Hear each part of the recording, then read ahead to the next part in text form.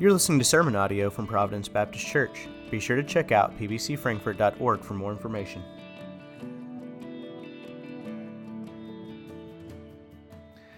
If you will, if you have a Bible, if you turn to, it's a little different than what your brochure says or your bulletin says. If you'll turn to Ephesians 4 and then Colossians 3. Paula had to make the bulletins up ahead of time because she was going to be in Tennessee this week, and so at the time I was still kind of working through the message. So we're going to look at Ephesians 4, verses 1 through 3, Colossians 3, primarily here in just a moment we're going to read verses 12 through 14, but we're going to look at Colossians in a bigger chunk today as we go through this message. And today we are still in our One Another's series. And the one another's today is that we are to bear with one another. And as we're going to talk today, the issue of bearing with one another really is a word or a phrase that means to endure. And if you think about maybe things in your life that you've had to endure, usually when we think of endure or enduring, those things are not pleasant. Typically, if you're enjoying something, no one says, I had to endure a great meal last night, you know. So if you think along those terms, that kind of gives you a preview or an insight to how we're going to be challenged today in terms of our relationship with one another in the body of Christ. So first, Ephesians 4, 1 through 3, just so we can sort of see the parallel there, and then over just a couple pages to your right to Colossians 3, 12 through 14, if you'll follow along with me. Paul writes to the Ephesians, I therefore, a prisoner for the Lord, urge you to walk in a manner worthy of the calling to which you've been called, with all humility and gentleness, with patience, bearing with one another in love, eager to maintain the unity of the Spirit in the bond of peace. And then to the church of Colossae in chapter 3, verses 12 through 14. His commands there. Put on then as God's chosen ones, holy and beloved, compassionate hearts, kindness, humility, meekness, and patience, bearing with one another, and if one has a complaint against another, forgiving each other, as the Lord has forgiven you, so you also must forgive. And above all these, put on love, which binds everything together in perfect harmony. Today, we're going to primarily focus on this Colossians passage. We're actually going to go back to the very beginning of chapter 3 in just a moment. But I wanted to read that Ephesians passage because I wanted you to see some of those similarities of humility and gentleness and patience. This week, when I do our the pastoral blog post that's on our website each week, I'm going to look back at that Ephesians passage a little bit deeper, and as well, I'm also going to talk about Galatians 6, where there's a different kind of bearing with one another. It's bearing one another's burdens, and it's a little different than what we're talking about today. So you'll want to follow up on that this week as that gets published. But I want to deal with Colossians 3 in a little bit of a bigger spectrum, because I think Colossians really provides us some very foundational principles for this series called The One Another's. It provides us some basis, some building blocks that we need to have if we're going to work through all of these one another segments this month, next month, as we've been going through those, and really been put those into practice into our body of life. So the first thing I want to talk about is found from Colossians 3, 1 through 4, and it's this, that we need to determine our spiritual identity. And when I say determine, I don't mean that we necessarily decide what our spiritual identity is. What we're going to see is the Scripture is going to decide that for us, but we need to determine it in that we become fixed in it. We become fixed in our spiritual identity. So look at Colossians 3, 1 through 4. Paul says this, if then you've been raised with Christ, seek the things that are above, where Christ is, seated at the right hand of God. Set your minds on things that are above, not on things that are on earth. For you have died, and your life is hidden with Christ in God. When Christ, who is your life, appears, then you also will appear with him in glory. I believe the Bible teaches two things as far as spiritual identity is concerned. One, I believe it teaches spiritual identity is immediate. We know John 3:16, that whoever believes in him should not perish but have eternal life. Jesus says later in John's gospel, in John 5:24, truly, truly, I say to you, whoever hears my word and believes him who sent me has eternal life. It's an immediate change to our spiritual identity when we say yes to Jesus. Paul in 2 Corinthians 5:17 said, if anyone is in Christ, he is a new creation. And so on throughout the Scriptures, the Bible teaches that our spiritual identity as being one in Christ is immediate in our decision to follow him and through our faith. But the Bible also teaches that our spiritual identity then is drawn out or is prolonged over time. This is what is called sanctification.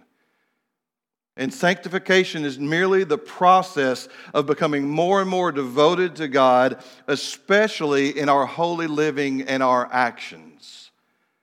Oswald Chambers, who famously sparked the What Would Jesus Do movement by his devotional that he wrote, says this: sanctification means nothing less than the holiness of Jesus becoming mine and then being exhibited in my life. Sanctification is nothing less than the holiness of Jesus coming into our possession and then being exhibited into our lives. And the Bible teaches that we have been sanctified in order to be sanctified. Paul in 1 Corinthians 6 gives us this long list of behaviors and lifestyles and actions of people who will not inherit the kingdom of heaven. And then he says this in verse 11 of 1 Corinthians 6, such were some of you, but you were washed, you were sanctified, you were justified in the name of the Lord Jesus Christ and the Spirit of our God. He lists sanctified as the first thing that happens there. Why? Because we are made holy in Christ so that we can then live holy. If you are not made holy, you have no chance of living holy. And so we have this sanctification, this growth of our spiritual identity that begins with faith in Christ and then is moved about by his presence, the presence of the Holy Spirit in our lives. So verses 1 through 4 here in Colossians are all about this spiritual identity. In verse 1 and 2, it's about our position as our spiritual identity. He says we have been raised with Christ. Some translations say, if then you've been raised. Some say, since then. The English since then is really the more proper understanding of what Paul's writing about here. Paul is writing with the assumption that all who are reading this letter in the church are indeed saved.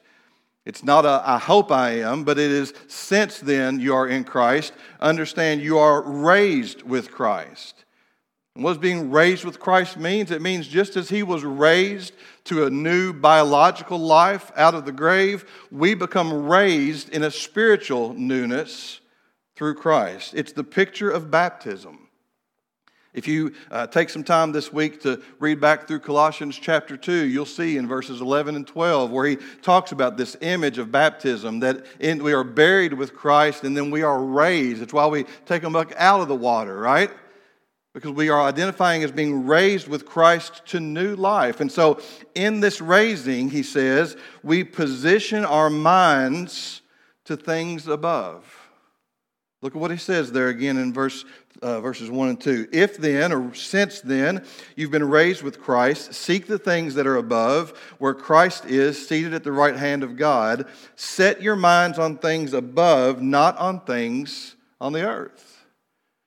It basically just means that our attention and our thoughts become heavenly. Now, what it really is guiding us to here, I believe, is this, that perspective that we have, that identity, that position that we have, that we are already raised with Christ to newness, becomes the lens by which we view everything around us.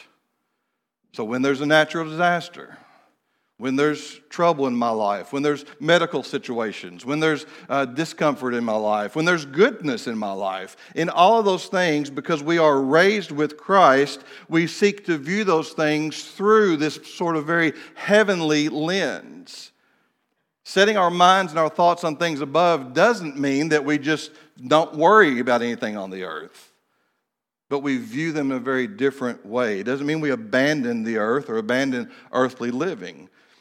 The great theologian Johnny Cash had a song called No Earthly Good. And this is just part of one of the lyrics that he wrote in that. He said, if you're holding heaven, then spread it around. There's hungry hands reaching up here from the ground. Move over and share the high ground where you stood.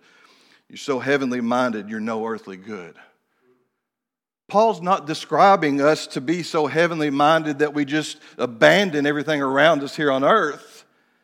There's a mission, there's a kingdom purpose for you as an individual, for us as a church, for every other church that's meeting today or that met last night or that will meet Tuesday. And so setting our minds and our thoughts on heaven doesn't mean we go, I'm just not going to worry about what's going on around me, but it means that we look at it in a different sense. And so that's our position. That's our spiritual identity position, that we are raised with Christ. Then in verses 3 and 4, he gives us three very distinct understandings of that position. Look at what he says there, beginning in verse 3. For you have died. That's the first very distinct understanding. It's a past statement in your life and my life for those of us who are in Christ Jesus. What does it mean? It means we have died to the power and the mastery of sin. We have died to the importance of the things of this world. The lures of this world, the things that the rest of the world chases after, we have died to those things.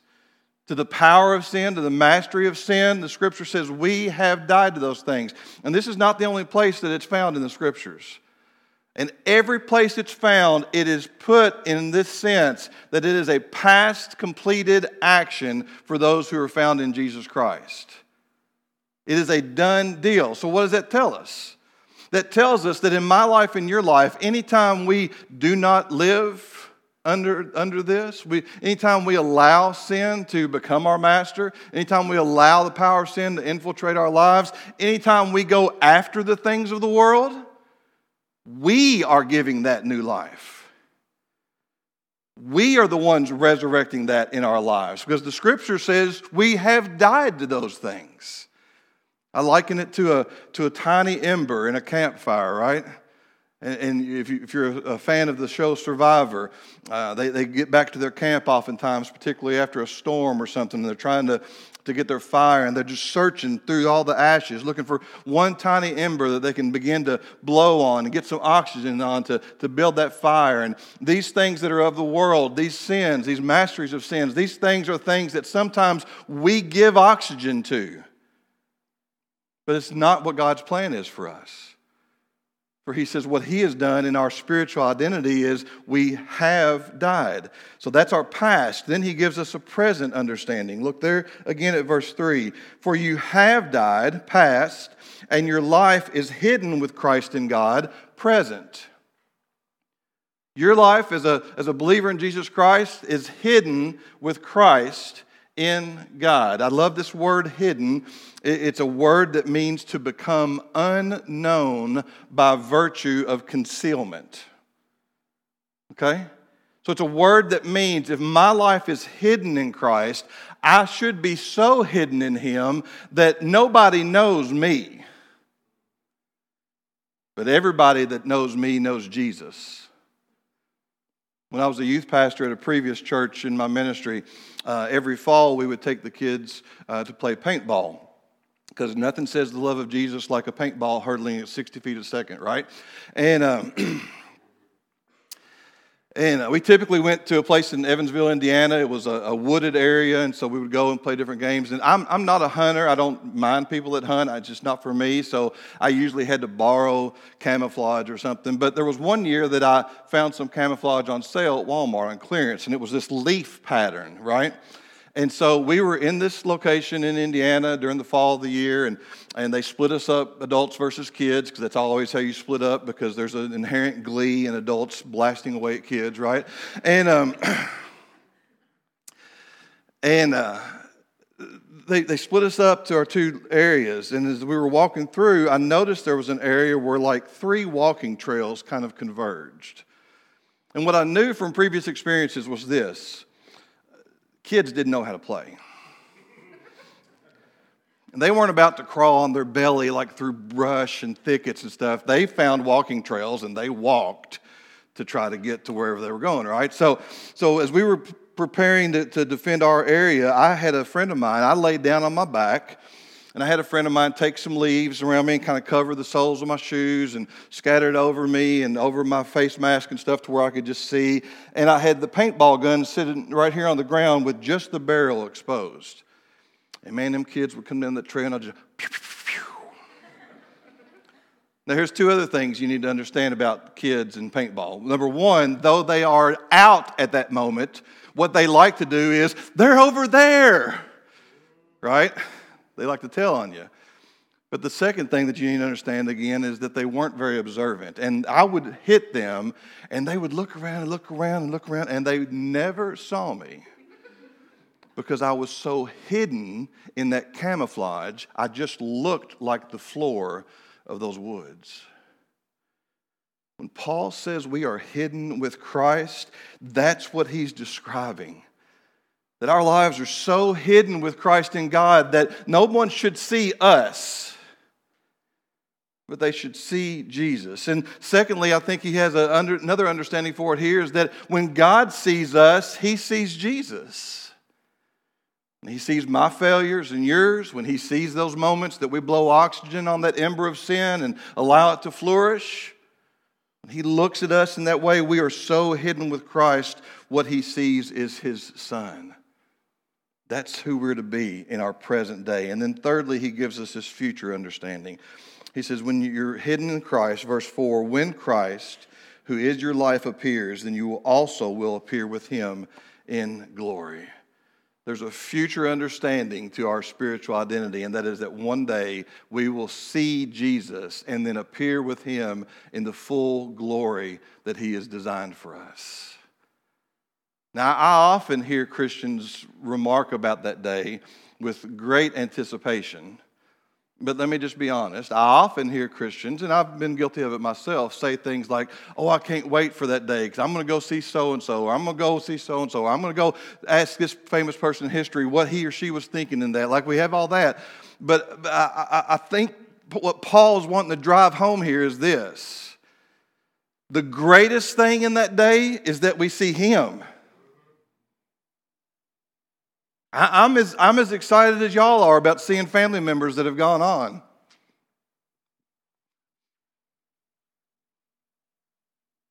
I'm as excited as you all are about seeing whatever it is he has prepared for me for eternity.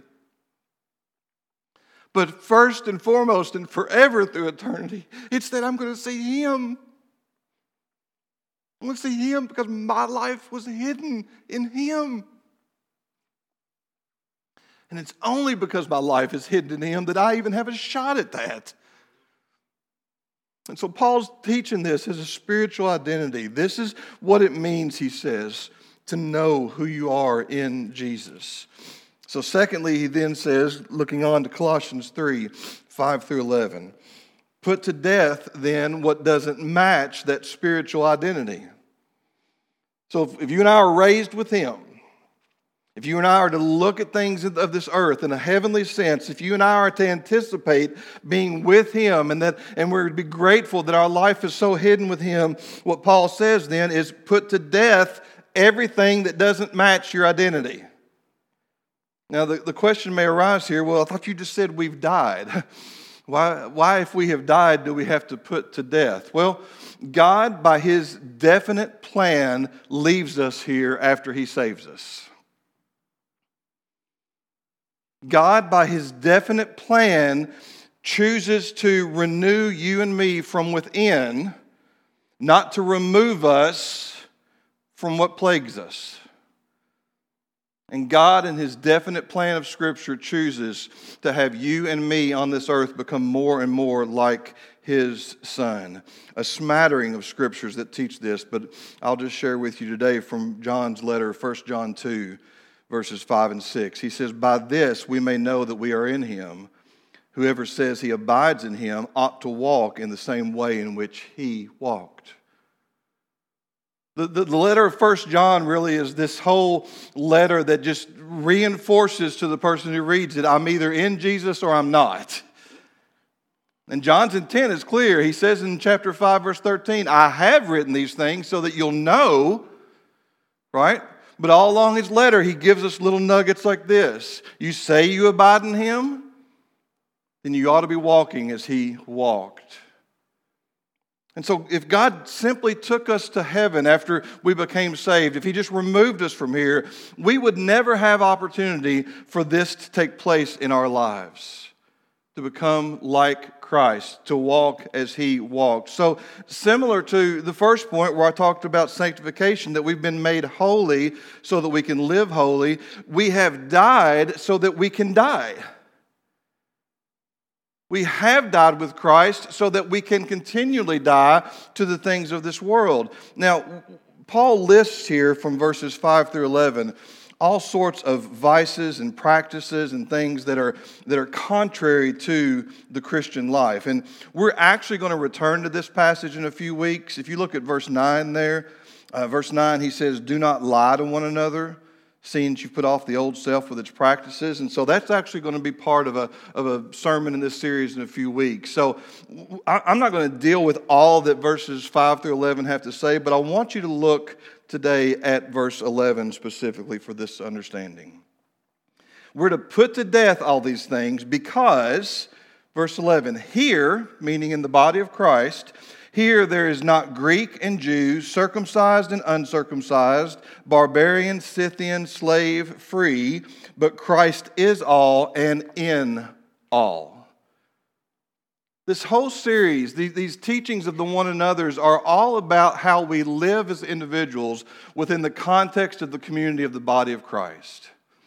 And Paul's writings here are very, very explicit in terms of where he says we find common ground with one another. It's very similar, if you want to read it this week, it's very similar to Galatians 3, verses 25 through 29, where he writes something very similar to that church.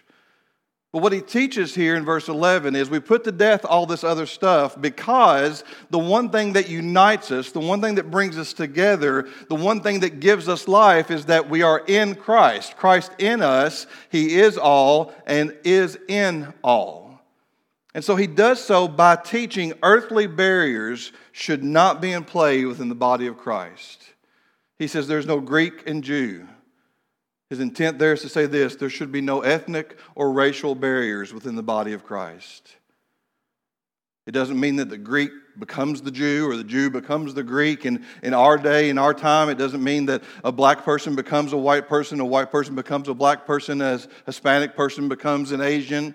It doesn't mean that we all begin to look like and act alike and like the same things, but that we find our commonality in Jesus Christ and we do not allow ethnic, racial things to divide. And I'm just going to say it, if that's still an issue for you, you need to repent before the throne of God. Because it's not an issue for him. He came to destroy barriers like that. The second barrier then, he says, there's no circumcised or uncircumcised, meaning there's no religious barriers. Now, I mentioned this a couple weeks ago in a message. I'm not suggesting, and I don't think Paul is suggesting here, that where we have differences on issues that are vital to salvation and the truth of God, we should be together. If you deny the virgin birth, if you deny that Jesus actually died on the cross, if you think that they just came and stole his body and he wasn't really resurrected, that's an issue. But if you believe one of the four theories of how he's coming back, and I believe another of the four theories of how he's coming back, we still have commonality in him. And so among those kinds of issues, he says there's no division, there's no barrier there. He then lists barbarian and Scythian. Now, that may be not as clear or as plain as the other ones, but basically what he means here is that there are no cultural barriers. No cultural barriers. Barbarians were thought of as being unrefined, unintelligent, without cultural grace. And the Scythian was the worst of the barbarian. So Paul's saying essentially here that you don't look at someone else who maybe isn't as refined as you, maybe doesn't enjoy the same things as you, maybe culturally appropriates things differently than you. You don't look at them and allow that to be a barrier. And then fourthly, he lists for that day and time, no slave, no free. No social barriers. That the servant and the master could worship in the same church in the New Testament, side by side, finding their commonality and their equal ground in Christ. Our social barriers sometimes these days are things like wealth or politics or power or even sometimes family lines, right? No social barriers. He says, instead, the church finds this common ground in Jesus. Christ is all, he says. He is all your salvation. He is all your righteousness. He is all your holiness. He is all your power. He is all your purpose. He is all your position. He is all of your love, all of your grace, all of your mercy.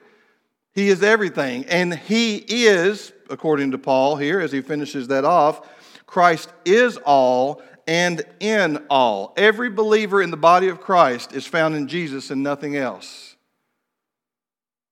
Any entity, any ideology, any teaching that suggests that you and I have a commonality other than Jesus to describe what it means to be a saved person is a lie, as my father-in-law likes to so eloquently put it, straight from the pit of hell. He does it with a little more drawl than I did, but it's a lie. Just this week, the Russian Orthodox Church lead, Patriarch Kirill, was talking about the war with Ukraine, and he said this as a part of a statement. He was talking about Russian soldiers who had died or would die. And he said this: "We believe this sacrifice, dying in this war, washes away all the sins that a person has committed."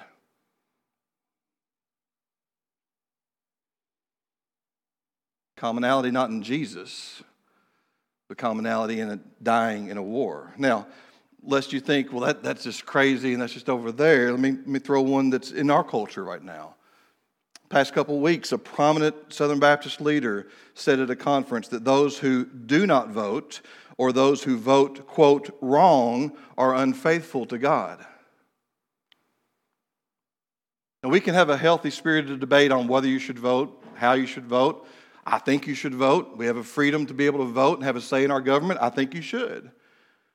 But nowhere in the Scriptures does it say you are saved by grace, and how you vote. Or you're saved by grace and if you vote. Somebody says, well, that wasn't existing for their culture in that time. You're right, it wasn't. But if you believe that the Bible answers all questions, don't you think that God in His infinite wisdom would say to one of the writers, Paul, Peter, James, somebody, by the way, at some point there's going to be people in my name who have the opportunity to vote. Make sure you include this in this letter. Our commonality is only found in Jesus Christ. We put to death what doesn't match our identity so that together we find our commonality in Jesus Christ. And then thirdly, looking at verses 12 and following, after we put those things to death, then we demonstrate what does match our identity. Warren Wiersbe in his commentary says this about this part in Colossians 3. It does little good if Christians declare and defend truth, but fail to demonstrate it in their lives. You can get a lot of Facebook followers and Twitter followers and Instagram followers and invited to a lot of conventions by being loud and noisy, declaring and defending truth. But if you're not demonstrating truth, it's not doing much for us. Paul uses a very common phrase here. Look at verse 12 as we begin to walk through this. He says, put on then. I'll stop right there for just a moment. Put on then. He uses this in a lot of his writings. Romans 13, Ephesians 4 and 6, 1 Thessalonians 5. It is quite literally the phrase that would have also been used in their day and time of putting on a piece of clothing. So he says, put on these things. He quite literally, in all the places he uses it, he quite literally is saying to us, this is an action. This is a choice. This is something we choose to do. When I was working at another location prior to becoming a pastor, I'd been there a couple years, hadn't really moved up any in the company, and I sought out the advice of a guy who was higher up in that company than me, and I was just a customer service rep at the time in a little cubicle answering phones and that kind of thing. And at the time, I had aspirations of really kind of climbing high in that company. And I asked him, I said, what are things that I can do? What are things that I can do to advance? And one of the first things he said to me was, stop dressing for the job you have and start dressing for the job you want. Stop coming in in ripped jeans and tennis shoes and old ratty t-shirt and start dressing for the job you want. Now, I think about that, and I think about Paul saying, put on then, and this idea of it being like clothing, and I think, as Christians, we should dress for what we want. Not more rewards, not that Jesus gives us greater things or God, but we should dress to want to put on the best clothing, the best righteousness, the best holiness, the best Jesus for those around us. We shouldn't be satisfied with where we are. We ought to be putting these things on for God to increase our sanctification. And so look at how he puts it here. Put on then, verse 12, as God's chosen ones, holy and beloved, compassionate hearts, kindness, humility, meekness, and patience. In that Ephesians passage I read, it said this, with all humility and gentleness and with patience. Paul repeats those three things specifically here in these two passages. And so what we begin to learn here is these things that Paul lists, both here in Colossians 3 and Ephesians 4 and other places, are absolutely fundamental for us to fulfill these one another scriptures to one another. If we have not humility, if we have not gentleness, if we have not patience, if we have not compassionate hearts, if we have not kindness, then you can forget the hope of ever fulfilling all of these one another's to one another. These are the building blocks. But again, these are the building blocks based on our identity with Jesus. And he says that, verse 12, leading into verse 13, for really our key phrase of the morning. Put on these things. What's the purpose for it? Bearing with one another. And if one has a complaint against another, forgiving each other. As the Lord has forgiven you, so you also must forgive. Just put on all these things, kindness, gentleness, meekness, humility, patience. Put on all these things so that, I'm going to take you all the way back to the beginning of the sermon, right? I said this idea of bearing with is enduring, having endurance with one another. Put on all these things so that you can bear with one another. And it's a word that means to endure something unpleasant or difficult on your own behalf or on behalf of someone else. What does that mean, on your own behalf or on the behalf of someone else? Well, on your own behalf, if you have a medical situation today, there are tons of people within this building and who are watching online who pray for you, who empathize with you, who want to help you, but you're the only one that can actually bear that discomfort. It would be wonderful if we could take that pain from you. It would be wonderful if we could spread it around to some of the more healthy folks so y'all could bear it, right? But on your behalf, you're the only one that can bear with or endure that. But on someone else's behalf is really where the one another piece comes in that we often have to endure things that are difficult or unpleasant because of someone else. Let me tell you a place that Jesus used this. Matthew 17, he comes up to the crowd. A man comes to him wanting healing for his son. He says, I brought him to the disciples, and they could not heal him. And Jesus says in verse 17 of Matthew 17, O faithless and twisted generation, how long am I to be with you? How long am I to bear with you? You know, I know we like to think of Jesus as just full of grace and, you know, kind of floating around. And Jesus is incredibly frustrated in this moment. Because at this moment, his disciples have seen his works. His disciples have been taught by him to go and do likewise. And in this moment, they could not do it. And Jesus has frustration. How long do I have to bear with you? Now, side note to that for just a second before I go further. Note something there. Jesus doesn't go and get new disciples. Jesus doesn't say, how long do I have to endure with you? I'm done. I'm going to go find 12 who will listen.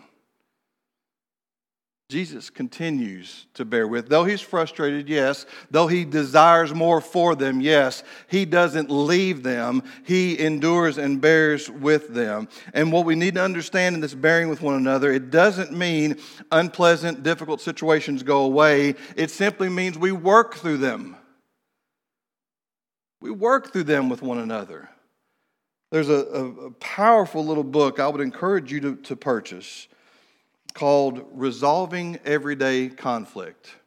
It's a short read, small book, and I'm going to refer to it a couple times here today. It would be helpful to you not only in dealing with conflict in the church, but it would be helpful to you in dealing with conflict in your family, dealing with conflict where you work, and anywhere in your life where you may have conflict. It would be good for you. Resolving Everyday Conflict. But in this little card that comes with it, it talks about what happens when conflict happens, and it gives 3 responses. The first is to escape. And people that escape conflict either deny that there's any conflict or they just flee. There's conflict, I don't want anything to do with it, I'm out. Or they just go about their daily business, everything's fine, it's not a big deal. There is an attack response, which is when they begin to blame other people or actually even verbally assault other people. But there's a peacemaking response that belongs to the Christian. And it includes things like being real, being transparent with one another, engaging one another in that spirit of humility and gentleness and patience, and being intentional to get together with one another to work through the situation. That is a perfect understanding of what it means to bear with one another. When there is conflict in the body of Christ, denial or attack are never godly responses. But when there's conflict in the body of Christ, coming together in gentleness and humility and patience, seeking to have conversations, seeking to discuss those things, those are the things that make up what it means to bear with one another, to endure with one another, not giving up, not throwing in the towel, not dismissing or discarding someone else, but doing these things. And look at how he says that in verse 13. He doesn't just say bearing with one another. He says bearing with one another, and if one has a complaint against another, forgiving each other. As the Lord has forgiven you, so you also must forgive. In this section of this little book, Resolving Everyday Conflict, he points to this area of Colossians, and he says this. I'm just going to kind of summarize it for you. He said, God's approach begins with us understanding how graciously He treats us through the gospel of Jesus Christ. Your approach and my approach to others, and bearing with one another, and enduring with one another, and not dismissing one another, should begin with how He treats us through the gospel of Jesus Christ. And what does Paul say? You forgive one another as the Lord has forgiven you. And the writer says our natural inclination is to kind of go to all these things that Paul's saying to do, but he says instead we need a different approach. We start with what God has done for us. He says, I begin by discovering I'm chosen by God, I'm dearly loved by God, God has done all that for me. And from these truths flow a different kind of life. Because God bears with me, I can bear with others. Because He forgives me, I can forgive. Because He loves me, I can love and live in harmony with others. See, the starting point to conflict and bearing and all this stuff isn't whether or not you and I can muster it up by ourselves or whether or not you and I have it in us by ourselves. The beginning point for us as Christians who have spiritual identity in Christ is that we begin by daily remembering what He has done for us. Am I the only one that, if I were to think back through these last 7 days, could say, boy, God has really He's really been bearing with me? Have any other takers to that testimony?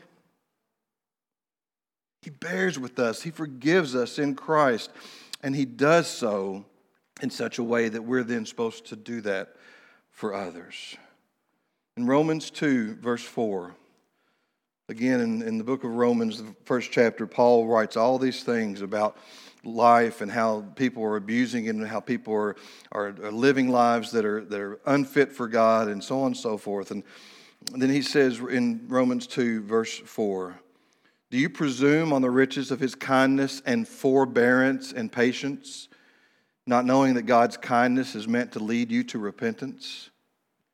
That word forbearance is just the noun version of this verb phrase, bearing with one another. And it's Paul saying, do you not realize that you should bear with one another because that's what he does with you? He bears with you. He's kind with you because he wants to lead you to repentance.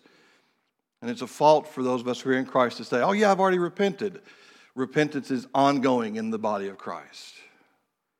Repentance is ongoing in the believer in Christ. A simple way of understanding that Romans 2:4 passage and forbearance and kindness is just to say it this way. It's God not giving us what we deserve. That's his forbearance towards us. If he bears with us in that sense, how can we do anything other to a brother or sister in Christ? Oh, but I need my pound of flesh. I need them to hurt. I need them to know what I felt like. I need them to know that that's not right. Well, that's the Holy Spirit's job. Not mine and not yours. Our job is to bear with them, is to forgive them as we've been forgiven, to love them. Just as we close today, final thoughts. What happens when in the body of Christ we don't bear with one another? First thing is you're going to set yourself up for continual disappointment. Because if you're expecting every brother and sister in Christ in the church that you're a part of to always get it right, if you're expecting them to always be in tune with what you think, if you're expecting them to never slip up, then you're just setting yourself up for continual disappointment if you're not willing to bear with them and endure with them. Secondly, what that then leads to is false fellowship within the body of Christ. What I mean by false fellowship, well, it's just simply this. You're not bearing with them, you're not enduring with them, you're holding resentment, you're being unforgiving, and you see them on Sunday morning, you go, how you doing? I'm great, how are you? You see them at a church dinner, an event, everything going well, everything's going great. How about you guys? Everybody doing well? False fellowship. Looks good on the outside. It's horrible on the inside. And then thirdly, it's damaging to your personal witness and to the witness of the church. Because let me say this. You know the phrase, what happens in Vegas stays in Vegas? What happens in the church doesn't stay in the church. Particularly in small towns, small communities. Now we have this thing called social media where we all can be guilty of at any moment going, well, I'm going to let everybody know what I think about that pastor, that brother, that sister, that church. Every one of us have that temptation, have that guilt before us. You don't think people know and hear and read and understand that? Your witness is damaged when we don't bear with one another. I don't know what God intends to do for you today. As I've prayed this week, I've just prayed that He makes me a better person of bearing with one another. As I've prayed this week, I've prayed He makes me more forgiving. As I've prayed this week, I've prayed that He would continually remind me that what common ground I have with you is that we are all who were sinners who were saved by Jesus Christ. I don't know what His intent is for you today, but whatever it is, you need to follow His lead. Thanks for listening. If you have any thoughts, questions, or prayer concerns, please email us at pbcfrankfurt@gmail.com.